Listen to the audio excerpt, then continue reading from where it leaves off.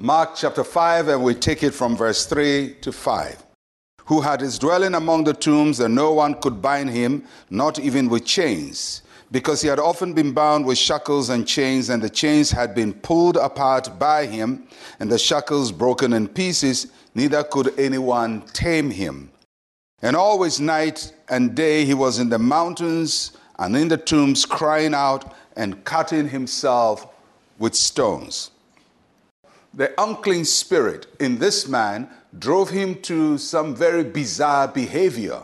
Now, if you saw him behaving, you would ask yourself, why should a human being be behaving that way? Well, remember, there's something sitting inside of the man, driving him and making him behave the way he behaved. And the three things I want to highlight about his behavior. The first is that he was ungovernable.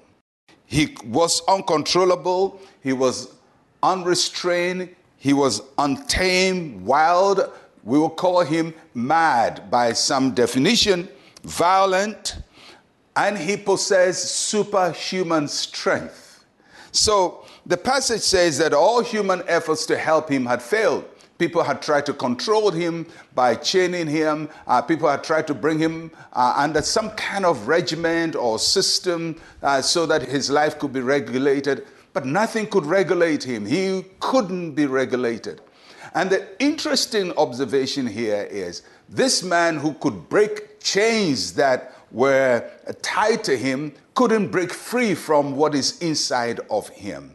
He had superhuman strength to exhibit strength externally, but internally he was helpless and couldn't be helped because what was inside of him couldn't be bound by chains. So the first thing you notice is he's ungovernable. So the second thing you notice about this man is that he disturbed everybody. And so the passage says that he cried night and day. He was out there in the tomb making a lot of noise.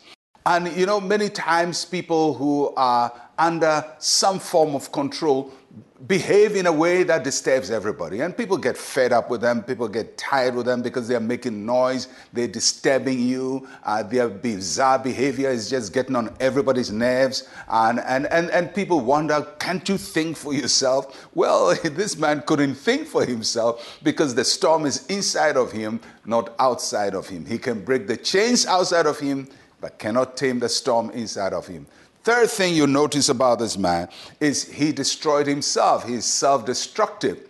So the passage says that he will cut himself with stones, and I suppose that he will be bleeding all over. So his behavior doesn't just scare off people, doesn't just disturb people, but the behavior is destroying himself. He's cutting himself. He's wounding himself. And the reason is because something on the inside is just driving his life in a very, very uncontrollable way. And probably he wants help, but he can't get it because there is something inside of him. When evil spirits control people, that's what happens. They become self-destructive. He gives them self-destructive tools. For this man, it was a stone. For some people, it's a bottle of alcohol.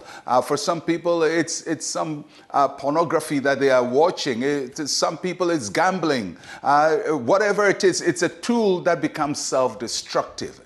And it starts ruining their lives, but they just can't do anything about it. The good news is God can do something about it. So even if you cannot help yourself, God can help you. He's the deliverer. And that's why Jesus came from a storm in the sea right to this spot, because this man was on his agenda.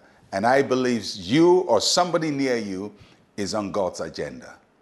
Let's pray. Say with me, Heavenly Father, have mercy on those whom the enemy has bound. Bring deliverance to their tortured souls. In Jesus' name, amen and amen. Well, I'll catch you again tomorrow. I'm Pastor Mensa Otabil. Shalom, peace, and life to you.